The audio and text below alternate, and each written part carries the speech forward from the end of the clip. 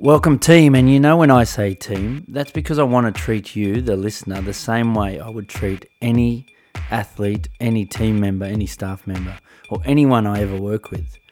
And that is, try to expose you to anyone that may help you by sharing wisdom with you, sharing lessons learned, teaching you, educating you, or inspiring you in some way that will be unique to you just by being exposed to this person. And the person I bring today is Nathan Cayless. Now, Nathan Cayless to me is someone who I cannot speak highly enough, and if I could ever introduce you to him personally, I would. But thankfully to the podcast, you don't need to meet him personally. You can learn from just listening.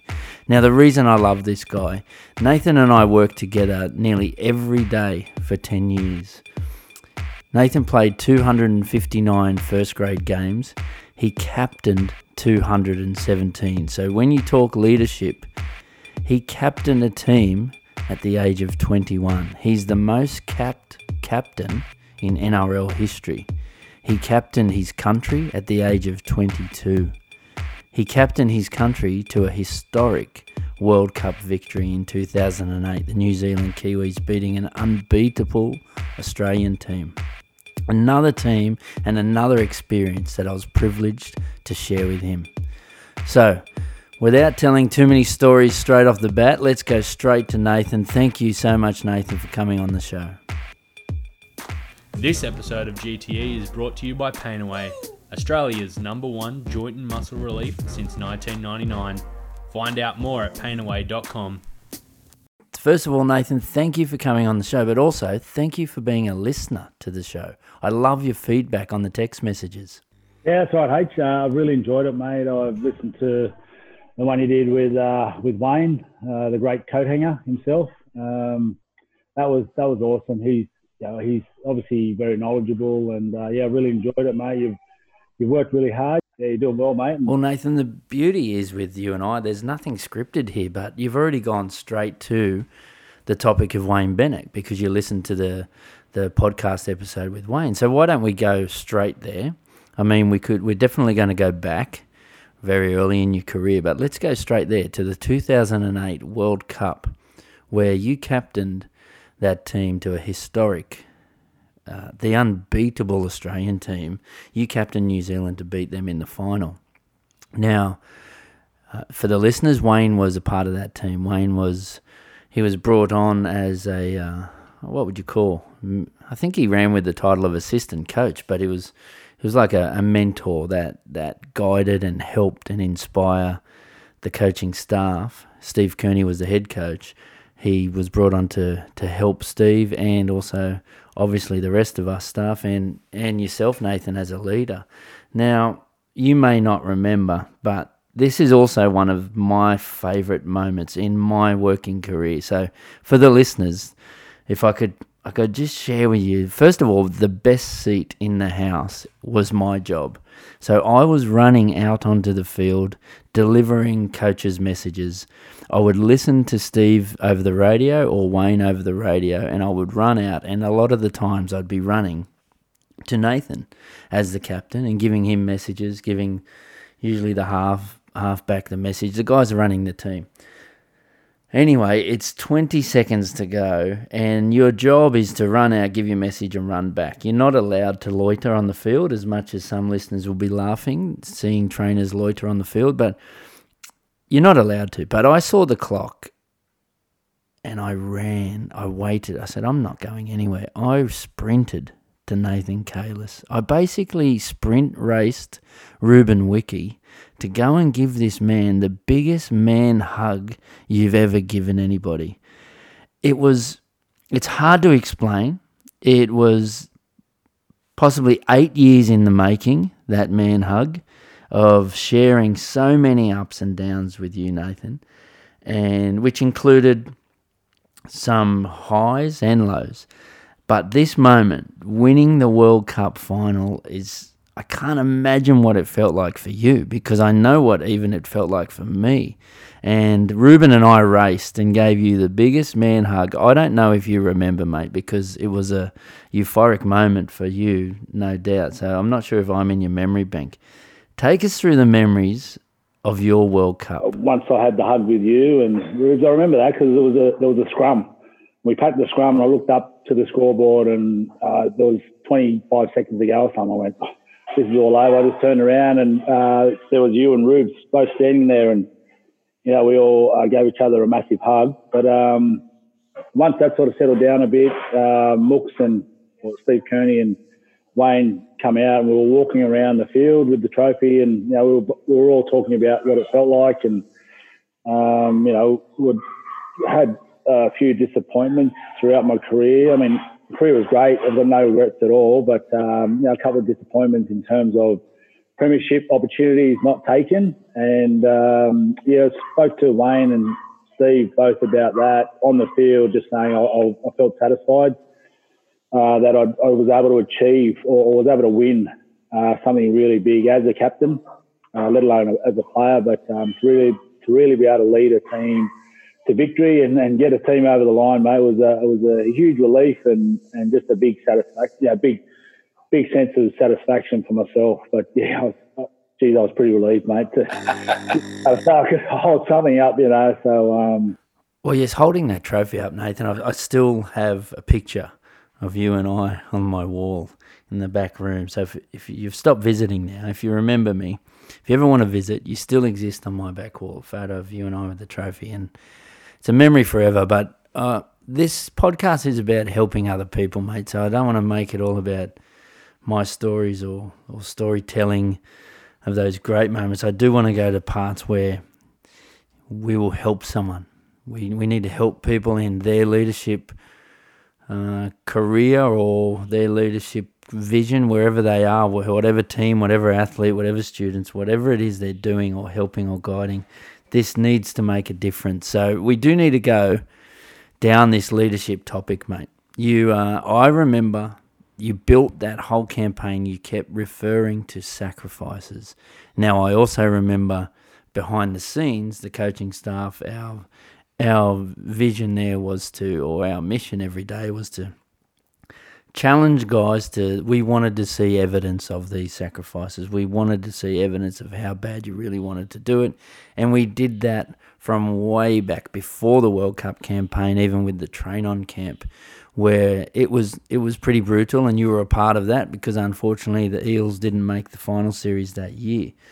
So, but I always remember you were leading that team and constantly referred to sacrifices. Can we go down this topic, Nathan? What your memories of that were? Deb said it was like doing another pre-season. It's the hardest 6-week period I've ever done in terms of just sheer brutality in the way we wrestled in the wrestle room with Larry in the city there at Surrey Hills. I remember we would wrestle for 2 hours, and that was when Steve was, I think, in the throes of being at the Melbourne Storm, and that was obviously really big there with their defence. So I remember that. It was bloody tough, mate. We were wrestling, we were doing 1v1 wrestles for 5 minutes straight, just wrestling each other on the ground. Yes, I remember that, Nathan. Don't worry about that. I mean, Stephen was, the head coach was still working with Melbourne Storm at the time. So, we would talk every night on the phone, and basically the plan was to work hard, to know that there'll be a moment in that World Cup campaign a couple of months later that we'll draw on. And there's a day that I clearly remember, Nathan, and you contributed to it a lot. And it's actually quite cool because Benji Marshall still writes about it in his book many years later, and I was chuffed to actually read it, believe it or not, but just because the fact that he must have remembered it. Because what happened was, there was a public holiday, so the NRL Grand Final on the Sunday, the public holiday on the Monday, and a couple of the team in the Train On squad had asked me for the day off, and I told them no, we were working, and I don't think it went down that well, but it did go down well with with the head coach when I phoned him and and informed him that I had to come up with a decision on the spot. These guys put me on the spot, and I said, no, we're working. And anyway, he said, well, now you've told them to work, you need it to be a day they remember. You can't just put on any day. They have to remember this day. So, and you encouraged me too. I remember you telling me make it hard, and so what we did, Benji Marshall was basically made to make about 100 tackles that day. You guys were all working on different pieces of equipment where Benji stayed on the wrestling mat, and we made you run at him, then someone else lined up and ran at him, and then someone else lined up and ran at him. So he had to just continually tackle, maybe jump on the treadmill, get back off, tackle. It was all about Benji, to be honest. And everyone else had a really good, solid workout. Now, we walked out to the car, and we're walking together, and I put my arm around him, and I told him, mate, this was for you today. This will pay us back. And what happened was, as the camp went on, Ruben then took over that for me during the World Cup camp, and Ruben would run at Benji every day. At the end of training, he would do extra work and basically bash Benji. And I don't know if you had your own focus that World Cup week, Nathan. Everyone has their own individual focuses on that final week, but I'll never forget it. There was a headline in the newspaper, and it said, the Bash Benji campaign. Now, we shared another moment, Benji and I. We put my arm around him again in the foyer of a hotel and said, well, we'd prepared for this, haven't we? So Benji said, I'll be right. Don't you worry. I'll be right, brother. And I'll never forget that, because the belief was so powerful. But the message I'm trying to deliver in this little story is, for belief to be powerful, it has to have some sort of backbone to it. It has to have a foundation of work behind it. And when that belief is really powerful and it's from within the person, it's real. And what we had that week, Nathan, was real. And I just know you kept talking about sacrifices the whole campaign.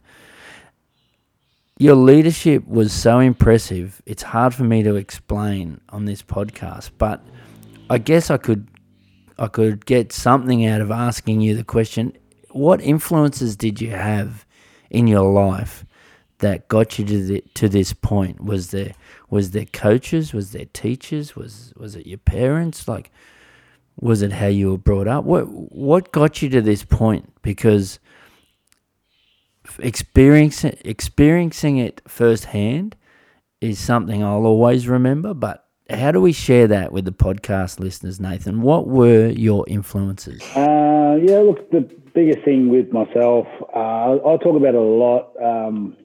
As a kid growing up, my parents were really good. They were really influential on myself and my brother. Mum and Dad moved over from New Zealand the year before I was born.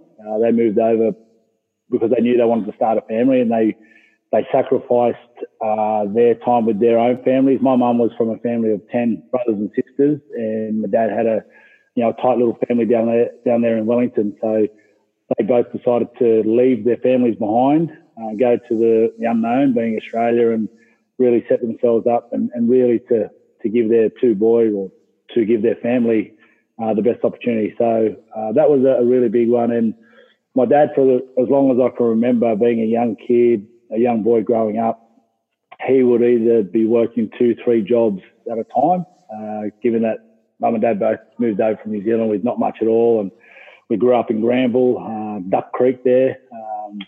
And I just remember that. I remember Dad working that many jobs, but he always had the time to take us to training. He always had the time. He was actually the guy that used to set up and pack away the athletics track, because he was the only one with a van. So he would work from 3 o'clock in the morning, work all day, and then come to athletics training or little athletics on Friday nights. He'd be there till 10:30 at night, setting it all up and then packing it all away. He was just very selfless, my dad. So he taught us a lot about sacrifice and hard work, and that's all I've ever done, mate. I realised when I was starting to play league, I realised I wasn't the biggest, fastest, best player, but I realised pretty early that I had to work hard. and that's sort of been with me ever since, and something that you try to pass on to your own kids now, and from that, I suppose I've just sort of tried to develop this mentality of just continually getting better. I've taken a little while to sort of find a bit of a groove post football, but being a professional for so long, you're trying to go to training every day and get better, and then you finish. Then to say, you're going to go work the same job and do the same thing every day, that was a challenge. So, that sort of held with me for a long time, or for all my life, and I'm really enjoying what I'm doing now. So, but I had a lot of good mentors and a lot of good people help me along the way. There's yourself, obviously owe a lot to Brian Smith, Craig Catterick, and Alan Wilson. Peter Sharp, my school coach, Dave Dwyer. He was a big influence, mate. We used to train 3 days a week. We had to be there at 6 a.m, and then we train in the afternoons as well. So we had to do weights in the morning, and then every Sunday morning at 7 a.m, he had us on the field. We used to do this drill every 10 metres. So it was a 5-minute drill, and you had to start at the 100 metres, or start at the try line, every 10 metres, down on the ground, up, down on the ground, up. And it was like our fitness test, how many laps you could do in 5 minutes. And I just remember that. And it was so hard, but we had a bit of success at school as well. And so I had some good influence, mate, around hard work and the importance of it. And you don't get anything worthwhile without it. Nathan, you touched on a lot of things there. So, I mean, your parents, massive influence, and how they grew up and what they sacrificed. I used to love catching up with your parents, by the way, after a game. That's another story. I used to love seeing them at the games. But you also touched on many things in that one little topic there. I mean, you even talked about some struggles there post-career. We may go there, but I'm so happy for you now. You've found your little niche and your pathway now in coaching, and I know anyone who ever employs you to be on their coaching staff, I know the commitment they will get. So I love the fact you're now surrounding yourself with people and you're on a journey and you're constantly learning. That's awesome, mate. You touched on some people that influence you, and mate, it's an honour to hear. I was one of those. I don't know if you're just saying that because it's my podcast, so you had to say it, but that's really cool. You mentioned your school teachers, some coaches, some people along the way. But one thing you did mention in all of that was that little bit about your dad packing up the athletics centre. So I actually want to go back to what other sports did you play? Because I'm a massive believer in kids should play multiple sports. And I don't know if you believe the same, Nath, but I'm hoping we go there. But I'm a massive believer in it. To anyone that's listening, the most talented players I've ever worked with usually have a great foundation of a background of different sports. Now, track and field is without doubt one of the best foundations, Nathan, and you mentioned it there by talking about your dad packing up the athletics centre and being working hard for all those kids. So, mate, talk to me about multiple sports. Did you play other sports? What age did you start rugby league? Yeah. So I played a lot of soccer as a kid, cricket. Did a lot of little athletics. Really enjoyed that. My dad played soccer back in New Zealand. Mum played netball. Obviously, she wasn't going to make us play netball. But, yeah, so it was from about the age of 10. I remember I just started asking my mum about the opportunity or the chance to be able to play rugby league. So, no, you'll get hurt. So she refused for a couple of years. So we had to keep playing soccer. And then eventually we wore her down a bit, and she let us start playing rugby league at the age of 12 with Wentworthville Magpies down there in Wenny. Great club they are. And then Mum loved watching so much. She became that mum that would run up and down the sideline screaming and yelling at us to do well or smash the opposition or get this guy. So. Yes. Thinking of your mum now and thinking of, I think I heard her scream the same type of stuff in the stadium at the great Parramatta Stadium. So I don't know if that ever changed from when you were a kid by the sound of it. I mean, there'd be so many stories of your mum and dad, how they raised two kids, not only you to become an international and represent your country, but your brother Jason, who also played for the Parramatta Eels, played for the Sydney Roosters, and won a competition there. I'm sure you now, in your assistant coaching role at the Roosters, see his picture up on the wall every day.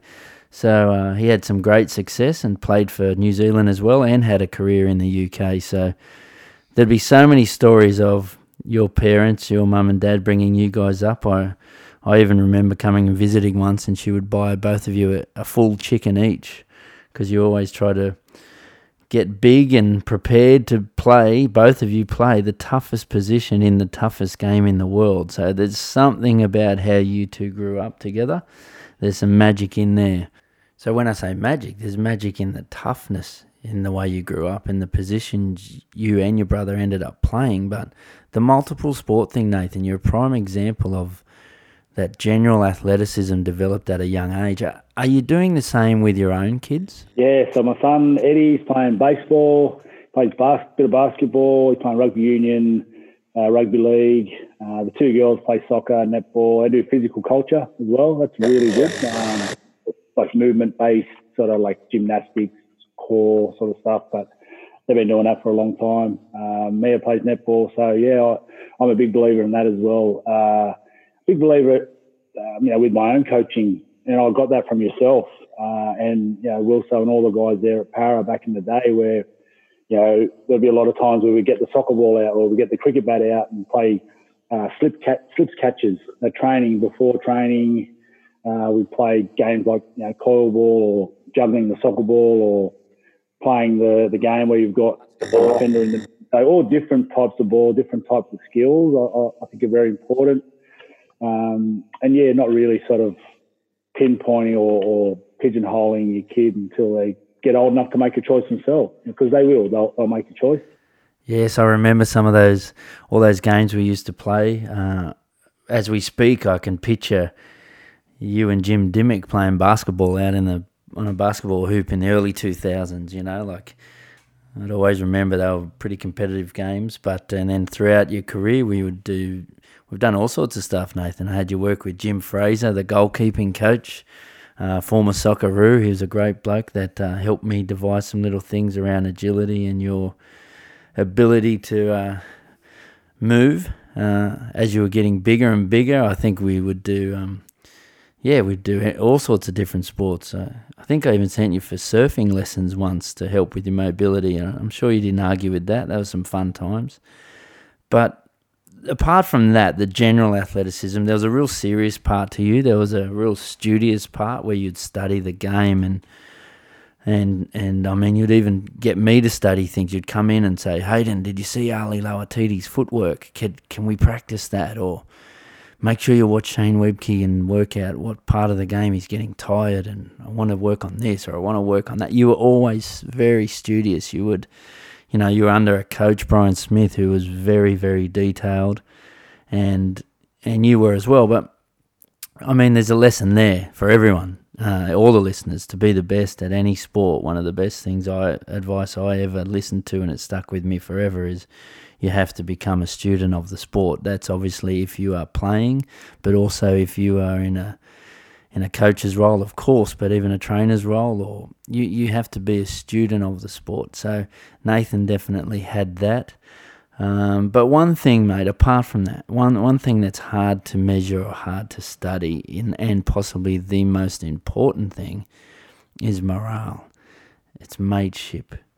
It's something that it's very hard to describe over this podcast, but it is possibly still, and will be in another 100 years, the most successful team will be a very tight-knit team of mates. Now, I know when I ever talk to you of old memories of some of your mates in those teams, you speak with such love for them. Like if I bring up the name Mick Vella now, I know I'll hear it in your voice how much you love the bloke. So could you talk to me about that, the mateship, the morale, the willingness to do anything for each other? That how do you get to that point? Because it's an area where the listeners can't go and read about this. You can't read about this in a textbook, but it's one of the most important things. So why don't I just throw up the name Mick Vella and see where it goes? Well, that had to be developed over time. Actually, he played for Fairfield Pats, and Fairfield and Wenty absolutely hated each other. It was the rivalry like the Bulldogs and Parramatta, for example. Yep. So we absolutely hated each other. We all hated Mick because he was so good. Yep. And he took a couple of grand finals away from us as a kid. But we had a great crew of guys. But we had Nathan and Ian all came through together, and there was a real core of us that came through sort of late 90s, early 2000s, under the guys of obviously Brian, but there was Dean Page, Jared McCracken, Jim Dimmick, Jason Smith. They were real hard-nosed.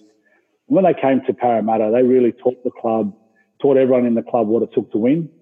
They were just fierce competitors, and Jimmy, he was always up for a game of cards, of basketball. He'd always be dragging us young boys out there and I know what he was doing. He was teaching us how to compete. And if you weren't good enough, he would just sledge you until you got better, until you worked hard. And he just did it to us. And I know you sort of look back at it and you go, mate, he was teaching us a massive lesson on how to compete and how to be winners. I can't thank him enough for that. But I think the big thing, and it's used a lot now, it's connection. You can't manufacture the connection. The connection comes through time and trust and standing together and training together, sweating together, going through good times, bad times, times when you have big nights on the drink and you look after each other.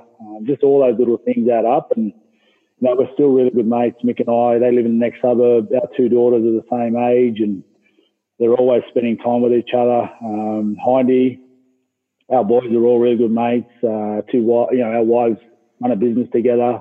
Luke Bird, although he's up in the Gold Coast, we're all very, very close. His daughter and my daughter are best of friends as well. So you have that connection for life, and whether it's rugby league or any sort of sport, it's what you go through together as a group that you build that trust, and you just get that feeling and that connection. And you might not see each other for 2 or 3 years, but as soon as you see them again and have a beer, it's like you've never been apart, and you just crack on with old times and share and reminisce on good stories as you and I do a lot too, mate. So it's good times. Well, yeah, we do, and like I said at the start of the show, like we spent 10 years almost every day of let's say 300 days of the year together. I mean, you spend more time in sporting environments and at a professional level than unfortunately you do with your own sport, with your own family, because you live and breathe it and you spend so much time together. So you're right, that connection there is just through time. We've jumped on a Zoom call today and it feels like I only caught up with you yesterday. But where I want to go, Nathan, I'd like to start to share your coaching journey a little. To be honest, mate, I never had you down for coaching, but let me explain that. I always knew somehow, you would be working in an environment where you would continue to inspire people, because that's what you did, or whatever you went into. I'm sure it was going to involve a team environment, and I'm sure your work ethic would be one of your strengths for life. But the reason I didn't have you down to be a coach, there's some players who I just say, you've got head coach written all over you one day. The reason I didn't have that for you was because I asked you once, do you want to get into coaching one day? And you said, no way.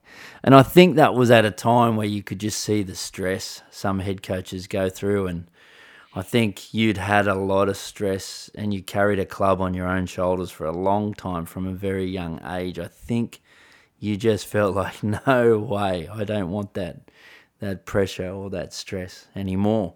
But anyway, now you found your way a little in post playing career, and you have followed this path, because I remember catching up with you. You were coaching some elite juniors, and you said, Hayden, I can't believe how much I love this. This is like the closest thing I can get to game day when I used to play, but just being able to help kids in their career, it just gives me this fire.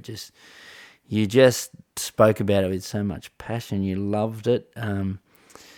And riding the highs, riding the lows with these young players, it was something that you showed great excitement for. You're now at a club, the Sydney Roosters, as an assistant coach to Trent Robinson, who's a former teammate of yours and one of our players back in the Eels in the early 2000s. And I know personally, having worked with Trent at the Sydney Roosters, the environment that you're in now is a great environment for your own career. But could you just share with the listeners where you're at in your coaching journey now? Yeah, I remember that chat we had, H, when you were talking about coaching and asked me about coaching, because I remember you coming in as a young guy. You had a full head of hair and then... Yes, yeah, righto, mate. Let's keep this serious. You are Captain Serious. Let's leave the jokes for people like your old mates Mick Villa or Nathan Hindmarsh, and let's keep the jokes away, mate. But yeah, real funny. Let's get back to your journey. Yeah, mate. To be honest, I was playing my career. I loved it. I wouldn't change anything about it. But I was captain. Brian asked me to be the captain of the team at the age of 21 when the senior guys and the guys that I looked up to so much, Dean Pay and Jared McCracken, they were the captains. They moved on and. So from the age of 21, I sort of had to take a different role, and I'd never really had much of the chance to be one of the lads, one of the boys. I always felt like I was sort of had to lead the way, and I always had to be the best at training or work the hardest. And then towards the end of my career, I think it wore me down. I'd had enough of the game when I retired, 32, and wanted to make sure that I retired whilst I was still playing decent footy, and I felt I did that.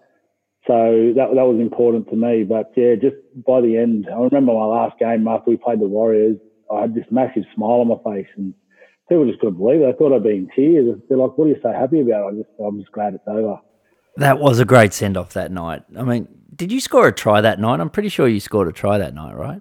Yeah, scored a try. I had a heap of mates that had a bit of money on it, so we had a good night after that. But so that was it. I sort of looked into what I wanted to do when I finished footy. I remember it was 2007, and we were expecting our second child, Eddie, a son. And my wife turned around to me one day. We were sitting there, and she said, "What are you going to do when you finish playing?" And I'd never even thought about it. I'm like, I've got no idea. She said, "What skills do you have?" I said, "Well, I play footy."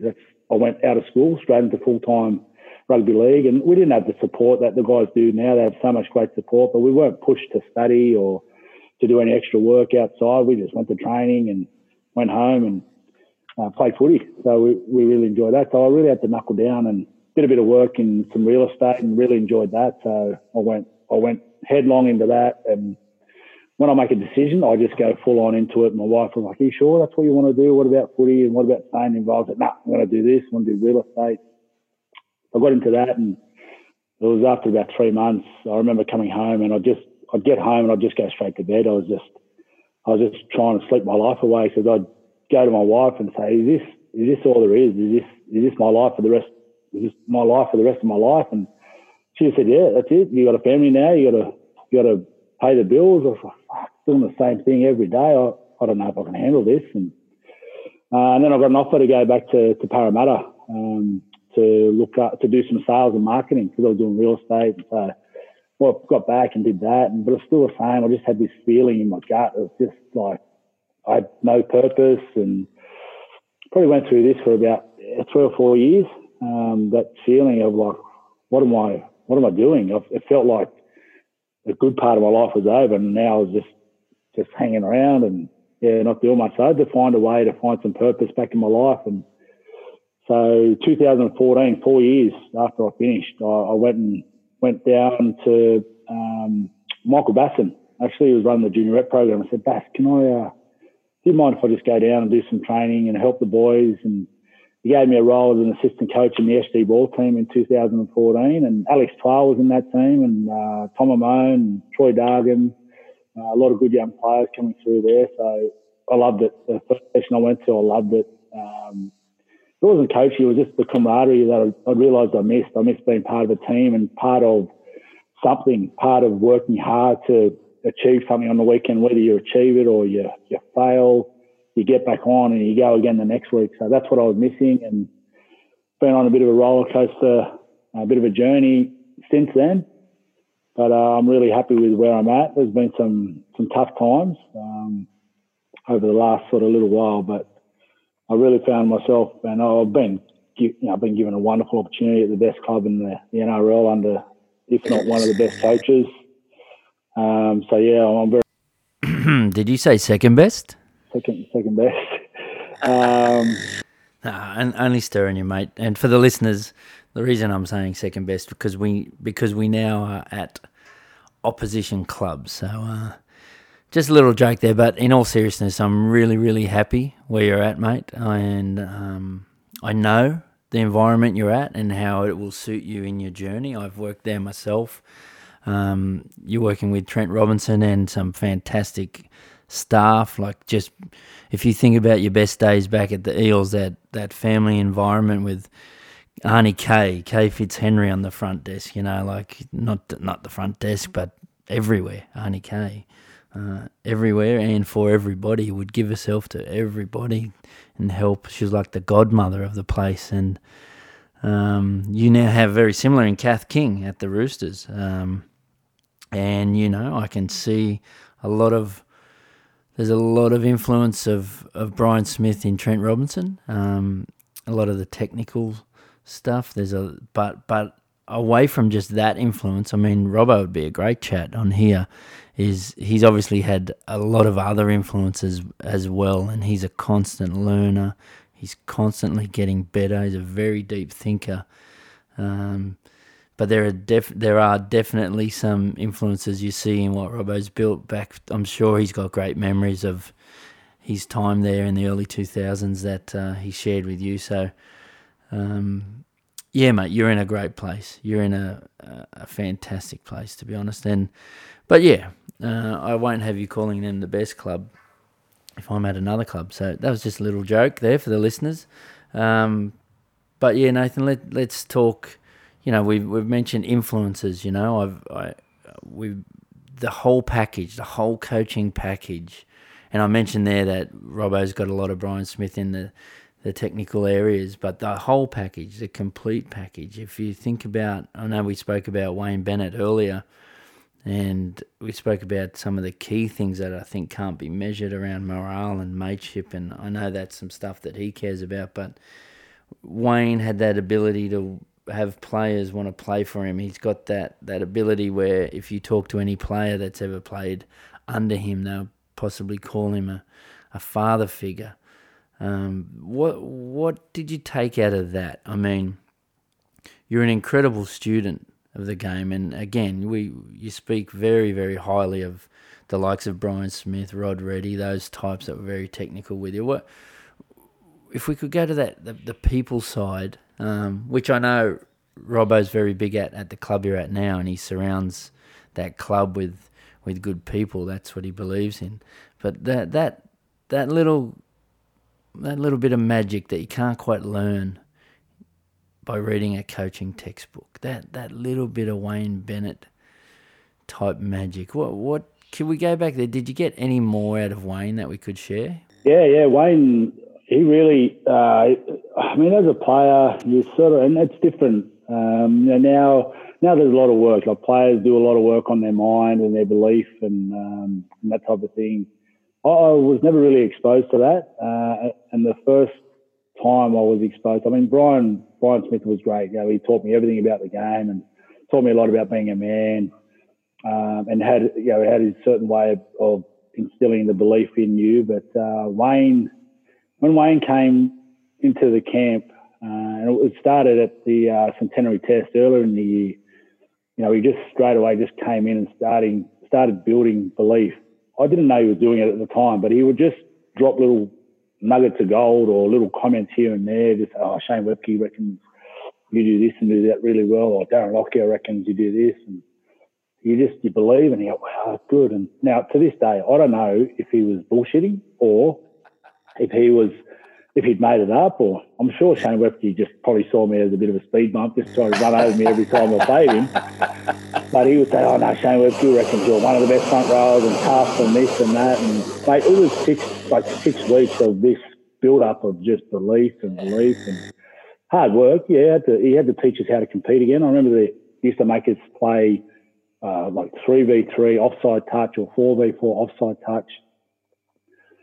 And it was such a hard game. We would just stand there and just make sure that you just kept moving and competing. I'm so glad you remember that, Nath. Seriously, obviously my job back then was to come up with those games and come up with the training drills. And I mean, every drill had a reason for it. Every game has their reasons for it. That's one thing we're big believers in when you talk about training specifically. If you've got a reason for a certain drill or a game, then that's specific enough for me. So we had some games there which we played for a reason now. But I learned some lessons myself on those days that you recall there. And in particular, the very first day I ever worked with Wayne on the field, I was running a game like that, and he come over and he said to me, "Hey, no, I'll take this one for you." And I said, yeah, no worries, Wayne. He had that aura about him with players, but he also did with staff. So when Wayne comes and says that, yeah, sure, mate, sure. Do you want the whistle? Do you want the stopwatch? And he was like, "I don't coach with whistles." And I'll never forget it. What I saw next was just something that stayed with me forever. And I mean, I had those games, like I said, the detail, the skill, the whatever reason we designed certain drills, but he all of a sudden jumped in and he was not screaming, he was yelling instructional messages, but they were all around encouraging effort. Everything was around competition. Everything was around seeing guys show evidence that they want to compete. And it stayed with me. He was barking things and yelling things, and he was so enthusiastic, but he was so enthusiastic about effort and competition. So it stayed with me, mate, and you're bringing back some great memories there. I mean, one of the greatest memories that have just come to me is the time we went into camp and you guys all sat around in a circle. So for the listeners, I don't know if you'll ever recreate this with your own teams or your own athletes or your own workplaces, but what they did, I think Ruben Wiki may have done this, Nathan, but you guys sat around in a circle, and I was a part of it, and Wayne was a part of it, and we were the only Australians in a Kiwi team that sat around talking about what it meant to play for the Kiwis and what it meant to this World Cup. And honestly, it's so hard to explain. It's hard to explain the emotion in that room. And by the time it got around to me and I had to say my reasons, it was more than a job. Wayne and I felt like honorary Kiwis to start with, but it was more than a job. There was so much passion and emotion in there, and everyone had their own little sacrifices. I mean, even for me, I left my wife at home with a newborn baby. We had 3 under 3 at this stage, and my youngest, Owen, was born. He was 4 weeks old, and to leave her at home was a huge family sacrifice. But so I had my own reasons that what I was sacrificing, but the emotion in that room, it was powerful. It's really hard for me to explain, Nathan, to the listeners. When the Kiwis talk about that brotherhood, it's real, and it's powerful. I can't put it into words. I'm hoping you can. Do you remember that moment? Do you remember that little circle we got in and spoke? Yeah, I do, mate. It was very emotional. I know there were a number of guys in tears. The main one I remember was Manu. I think it was Manu Vatuvai. Him and his partner were expecting a child during the campaign. He had sacrificed that to be in the team and be in the squad because he wanted to be part of something special. And when you hear that, you just go, wow, I don't want to let this guy down. And there were a number of other stories, but that's just one that really sticks in my mind. So that really resonated with us. And I think it was the first day in camp. Because I remember we had the room set up. You know, when you go into a team, you have your team meeting and all the chairs are sitting there facing to the front. And it was Wayne and Ruben said, nah, we're getting these chairs. Let's form a circle and we're going to go around one by one and just talk about what it means to be part of the team and play for your country and represent your people. And yeah, I think, mate, after Manu spoke, I think all of us were just about blubbering messes. And then you walk out of that and you think, I don't want to let these guys down. So, and it was, mate, we trained hard. I remember Nathan Fiend was outstanding as well. He was really big on driving team standards as well. So, you know, he was great. Adam Blair was great. Jeremy Smith was outstanding. You know, he brought that real Melbourne hardness, and our preparation and training was good. And Dave Kidwell, you know, although he wasn't part of that final team, he had a massive impact on our culture and how hard we were willing to work. So, yeah, I mean, it was such a wonderful time and, yeah, such a great experience. You know, it was so unexpected. Our team manager ran out of beer at 10:30 at night. And our team manager, I won't name his name, but our team manager actually worked for Lion Red and he ran out of beer at 10:30 at night. Unbelievable. Even I don't think he thought we were going to win. So, and it was lockdown up in Brisbane. So you couldn't get a drink anywhere. We couldn't get a drink anywhere. Yeah. Yeah, well, I remember it like it was yesterday, mate. No one believed you could do it. Besides the team that you were with day to day during that time, the belief was so powerful, but no one else believed it. No one. And mate, I remember clearly, I don't know if you recall these, Nathan, but I remember Wayne walking around the sheds after that game, and he was saying it pretty loud too. I don't usually see him get so excited, but he was saying, that was the night for the true believers. And he kept saying it, that was the night for the true believers. And the true believers were all in that room, mate. Which kind of, you know, you mentioned earlier, like, you don't know if some of the times Wayne was bullshitting to you or not, when he planted little seeds with you or little nuggets of gold there. But I can tell you, if it was bullshit or not, it was always deliberate. Whatever he said, there's a reason why. Mate, what about the time we had the International Awards night? Was the week of the final, and my memories of that night were, it was all about Australia. Like, again, no one believed New Zealand could beat them. The whole night, 4 or 5 days before the final, this awards night, this international awards night, the whole night was about Australia. The speeches, the guest speeches were all ex-Australian legends. Every speech was made about how good the current Australian team was. The awards where they awarded international awards for winger of the year, half of the year, front rower of the year, back rower of the year, like all the positions, the team of the year, the international team of the year. New Zealand had one person make that team. Manu Vatuvei made the wing.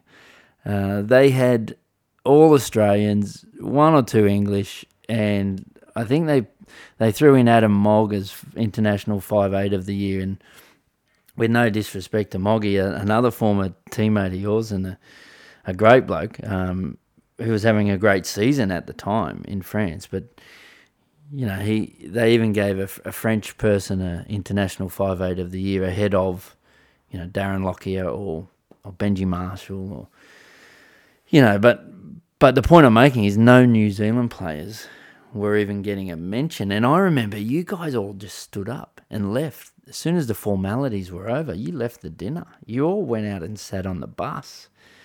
And I remember I was sitting next to Wayne and all the Aussies were still celebrating at their tables, and just me and him sitting at a table. And he nudged me under the table and he said, "We don't even have to motivate them now, H. How good's this?" So when we got off and we walked on the bus and you guys were all waiting, And he grabbed the microphone and he said a few words that I won't repeat. And the whole bus erupted. That was perfect for someone like Wayne to just feel that. All week he fueled that.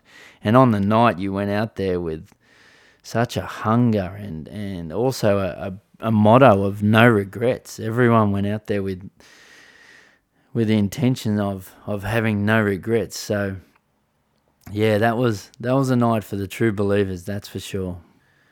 I mean, Wayne even had that effect with staff, Like he would always plant little seeds here and there where very strategic. I mean, he would often come to me after training drills and tell you that he liked it or tell you what he wanted to add, but it was just his other stuff in and around, like the little walk and talks he'd take you on, or the little, lunchtime, dinner time chats over a meal, or that those were the priceless little nuggets of wisdom that he would share, and then often inspire staff. So I used to room with Dane Norton, who's now at the New Zealand Warriors, and a great bloke and a great friend of yours too, and I think he's a listener too, so shout out to Dane over there in New Zealand. But I remember a couple of days before the final, Dane and I are having a coffee in the foyer of the hotel, and Wayne walks over for a quick chat, and I said, mate, I can't wait to work with you this week, Wayne, on the final. And he says, why is that, Hayden? And I said, well, every time you've been to the big dance, the big occasion, you've been to 6 grand finals and won all 6 of them. At that stage, he'd won all 6 grand finals he'd ever been in. So I said, there's something about it, the big game. And he honestly, a man of few words here, he just said, Hayden, I know what wins big games. Your job is to help me help them believe it. And then he just turned around and walked off.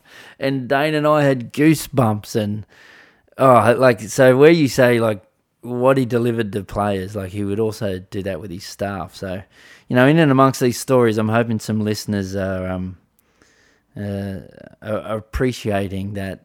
The only reason I'm sharing these stories is there are some little nuggets of gold there that have influenced me and Nathan that, just may help you in whatever journey you're on. So, Nathan, I want to go to captaining at such a young age. Like that night in 2008, you were ready. That was your moment. But you also captained the New Zealand team a lot earlier than that, many years before, when you were only 22, I think. And then you had a break from it and come back later. So, the question I want to ask is, I have my thoughts on this, but I want to ask you, would you put that type of responsibility on such a young player now, in your position now as a coach? Would you put that responsibility as a captain of your country at the time, or even your club, but I'm asking the question about captaining New Zealand at such a young age. Would you do that to a young player? No way. No. I just think there's so much learning to do. I just think it's, and I think we've had some chats about this. I just think it puts a lot of additional pressure on the young bloke. And I just feel, I'm only talking from my own experience. I think you've got to allow players to experience everything that they can get from their time playing the game. So that means enjoying playing their role in the team, enjoying being one of the lads, leading the team by example. There's so many players out there who have never been captains, but they lead by example, just by what they do. So do you formally need to make them the captain, or do you just let them do their job as a leader organically? That's the big question you've got to ask yourself. So, there's a lot of other strain and a lot of other sort of responsibility you take on as a captain. You feel like if there's a poor performance or the team hasn't trained that well, you're racking your brain, what could we have done? Could I have done this? You don't really sort of do that as much as a individual or as a player. I mean, you do your own performance, but you don't think about everything. You don't think about all the players. You don't think about the staff. You don't think about, what the team could do better. I don't know. Maybe I overanalyzed it when I was captain, but that's what I felt sort of. I could have probably done it better. I mean, that's interesting because, and the reason I asked that question is, I mean, you captained the most games in NRL history as a captain.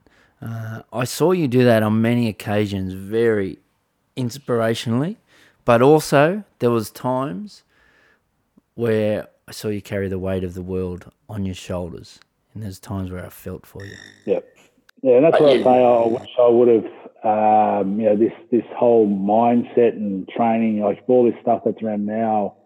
I just think you think about it and think, wow, if this was around sort of 20 years ago, you just sort of think, because I'm, being in a good environment, the Roosters, and the amount of belief that is instilled in those players and how much belief they have in each other. Just, being in an environment like that, you just think back and think, wow, what else could we have done, So, look, I overanalyze things. I know that, but I only did that because I wanted to be as good as I could be, whether I was playing marbles or whatever. I just wanted to be better every day. And I remember the boys, Heine and Nicky Vella, they gave me the nickname Grumpy, because whenever we went on the field, I was just there to work. I wasn't there to muck around. I wanted to get on, work, do our stuff, and then have a laugh and all that sort of stuff in the sheds. And they used to give me a hard time about being so serious and this and that. But I just saw it as an opportunity to be better and to get ourselves prepared. So they saw it a little bit differently to me.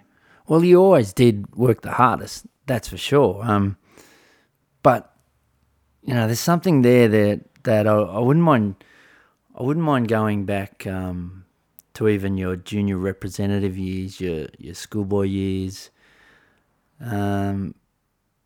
because I saw you at that elite level. But this was always in you. This always wanting to work the hardest. You mentioned that earlier was always in you. But I mean, some of your mates. I mean, the boys you played with, like there's quite a lot of them that were, with all respect, mate, they were better than you. Like, and in saying that too, by the way, just a side topic, I love the fact that group of mates you have, in particular that Commonwealth Bank Cup team of Parramatta Marist years. The close mates that you took them along your career and on your journey with you. Like I really love and respect that about you, mate. Even the great memories of your Bucks weekend when we flew to Perth, or those special moments, or your weddings, or like things that I was, I shared. I'm grateful to have shared with you, but I always really respect that you went on and lived that superstar lifestyle as a pro, but you always took your good mates with you. But going back to them, like, mate, there was some that were better than you. And the reality is, I'm not sure if they're listeners, but the reality is, and they would admit it now, and I'm sure they're telling their own kids, was Nathan wanted it more. Nathan was prepared to sacrifice more. And I'm sure there's little lessons that they're trying to teach their kids. And they'll probably tell stories of you, mate. But that's the reality. Some were better than you, but somewhere you wanted it more. Am I right in saying that? I feel like I'm right in saying that, but yeah, like, could you maybe take us back? I mean, there was junior rep teams you didn't even make, if I can remember correctly. Can you take us back and maybe share that bit of a journey? Because some of our listeners, I mean, there may be some young listeners, but to be honest, the majority of listeners are the types that are guiding young people or leading young people or coaching teams. So although I do know there are some athletes that listen to this and I get some really good feedback, but to be honest, the majority of listeners are 30 years old and above. Some of them 40, some of them 50, mid-50s, 60s. Like, the stats tell me that I do have some young listeners, but to be honest, Nathan, a lot of them are leading young athletes. So if they are there any lessons by you just sharing your stories from your junior representative years? Yeah, so started probably when I was 14, 2 weeks before trials for the Parramatta Harold Matthews. I was riding a skateboard near Coogee Beach, and I was going down a hill and got the death wobbles and fell off and broke my wrist. so I couldn't play in the trial. I couldn't trial for the Harold Mats. And the team that year, they made the grand final. They lost to Canberra. They had some really good players. And I sort of started, I was playing with a lot of footy with those boys that were in that team, and they all started making state teams and getting contracts. And I was like, I was, I knew I was way off that. So the next year I went and trialled for SG Ball, which was the under-17s. I went and trialled a year up and played the first week of the trials. And as a family, we were going away the following weekend. So I went up to the coach. I won't name his name. He knows who he is. But I went up to the coach and said, mate, I won't be able to come to the trial next week. The family's going away. And he said, don't worry about it, mate. You're not going to make it anyway. And I remember that. I just went, okay, all right. And, Wait, let's give him a mention. Who are we talking about? Nah, mate, I couldn't do that. He knows who he is, mate. Well, no. Close friends, because he was a big part of those good times at Parramatta. He was, mate, and he deserves a mention. Tony Zappia, if you're a listener, I hope you are, and I hope your whole staff and whole club are. Tony's now CEO of a big club and doing great things. And but yeah, Nathan, as you said, he was a big part of the good times, and he possibly had a moment in your career that maybe spurred you on. So, Tony, if you're listening, mate, thanks for all the good things later in Nathan's career, but also thanks for that one moment that spurred him on early in his career, which I'm sure you won't mind us sharing that story.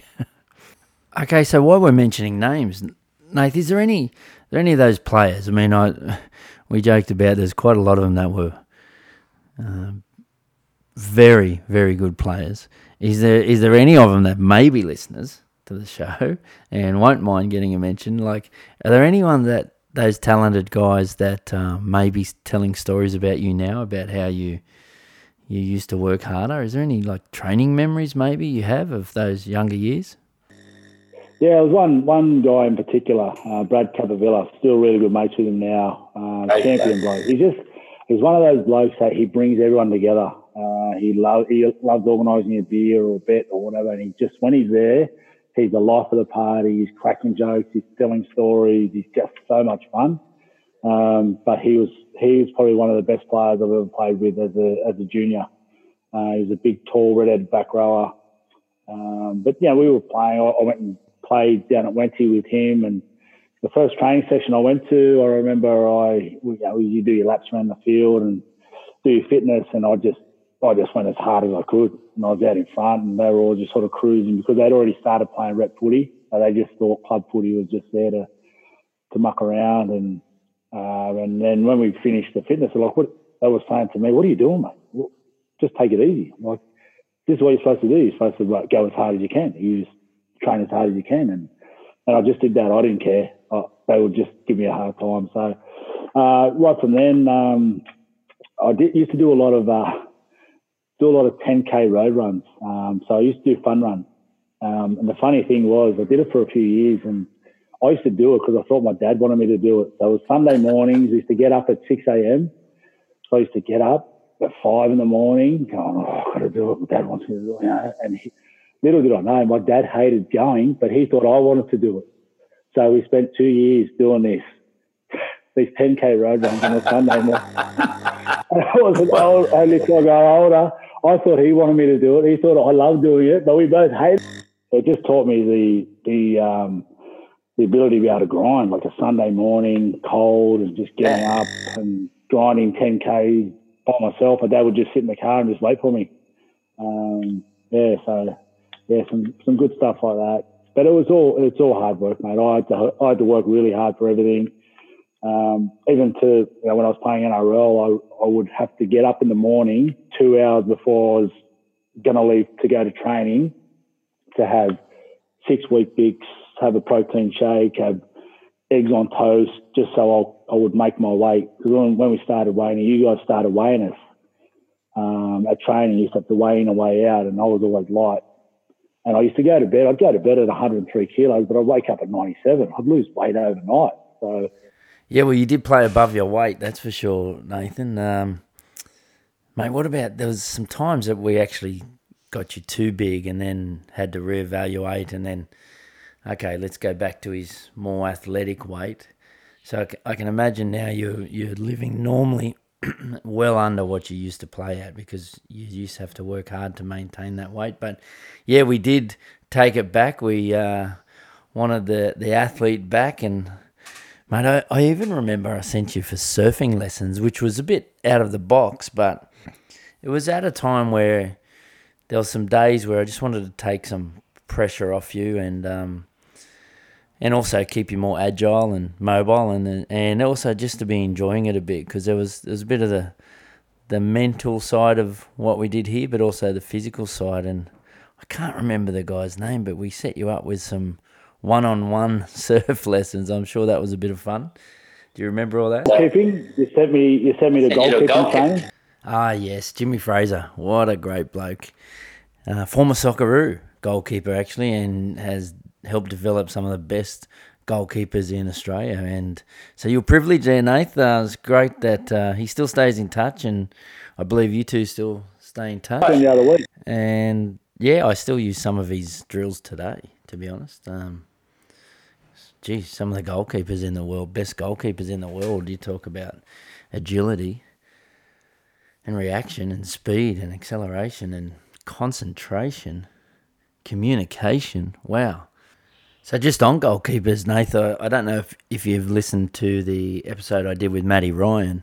You may remember Matty Ryan. He was a great fan of the Parramatta Eels and yours, and actually come in for work experience once upon a time while you were training the house down and leading that team. So as you know, Matty now is a superstar, playing in the English Premier League, and already has a couple of World Cups under his belt. I'm sure he'll go down in history as playing the most World Cups for Australia if everything goes well for him. But what a kid, mate! What a kid, and a great podcast to listen to. So I know you're a learner. So make sure you tune in, go back the episodes, and search the one for Matty Ryan. And back on Jimmy Fraser, let's get him on. We need an episode, Jimmy. If you're a listener, let's get on. I'm sure you've got some great wisdom to share from your days as a Socceroo goalkeeper and then a coach, and developing many elite goalkeepers and athletes, even like athletes like Nathan Kalis.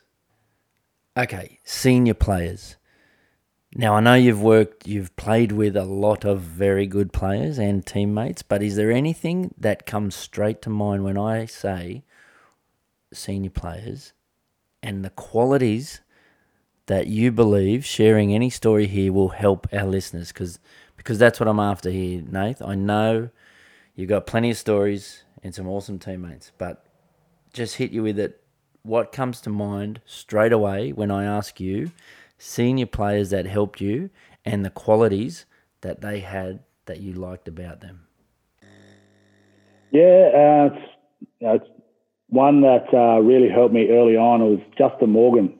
So when I started as a 19-year-old and full-time training, and he taught me. I learned a lot from a lot of the players that I played with, and there was some awesome senior players there at that time when I started. But Justin Morgan grabbed me early and really took me under his wing, and he taught me the ability to not show weakness when I was training, to give the perception. So he'd always talk about perception. You got to give the coach the perception that you're not tired. Well, on the inside you might be dying, but on the outside you can't show that you're hurting. And that was a great tip, and I just remember practicing it, and we'd do it together at pre-season training up there at Roxburgh Park. I remember it, just training and just remembering, just don't show anything, because that's what you're doing as a footy player. You're looking for the opposition, or any sport you play, you're looking for any weakness that you can see in the opposition. So that was a really big lesson. The leadership stuff, I loved playing under Dean Pay. He was such a great leader. Brian was our coach at the time, and I'm sure Brian knows about this, but there were numerous times when Brian would give this all-time stellar halftime speech and stats, and we're going to do this game plan. Brian would walk out of the room, and D Pay stand up and go, "Don't worry about that, what that fucking bloke just said. We're just going to fucking get out there and we're going to fucking smash him." Do I have to edit this and bleep out all your expletives, Nathan? You're lucky that our listenership is 18 and above. He really taught me that sort of hard, tough. He trained hard, he played hard, but he partied even harder back in the day then too. So that was some really good times, mate. So, mate, I've got here next to me, like I told you, I don't script anything. There's no notes, but what I do have is the game plan of the 2008 World Cup. Now, on top of this page, as you can see, it has the words "no regrets." Now, there's a lot of other detail to the game plan, but the theme of no regrets. Am I right in saying that's how you've approached your life since? Is it, or even, I mean, I know you did your whole career, to be honest, but you definitely did in that campaign and that historic night. But how are you going with the no regrets in your own career and the path you've taken since? So I went to the Warriors last year, and that was a big decision, moving the family. And I'd only ever played for Parramatta. I'd only ever lived in the same area, worked for Parramatta for 7 years, and then one day I was laying in bed one night, and I wanted to give the coaching a real crack, and I realised, it just sort of hit me. I realised if I want to be serious with this, I've got to leave Parramatta. I've got to get out of this comfort zone and really push myself. So I accepted an offer at the Warriors, and then as soon as I accepted it, I went, oh, fuck, what have I done? And then all the thoughts of moving the family and the kids and all that sort of stuff. So we went to New Zealand. Erin and the kids, they loved it, but I really struggled over there because I wanted everything to be perfect, and it wasn't. The club, we were doing it tough. There was not a lot of depth. I was coaching the reserve grade as well, and I was doing 5 nights a week, or 5 days a week, where I was in there at 6, and I was getting home at 9:30. So I really struggled sort of the last sort of 12 months.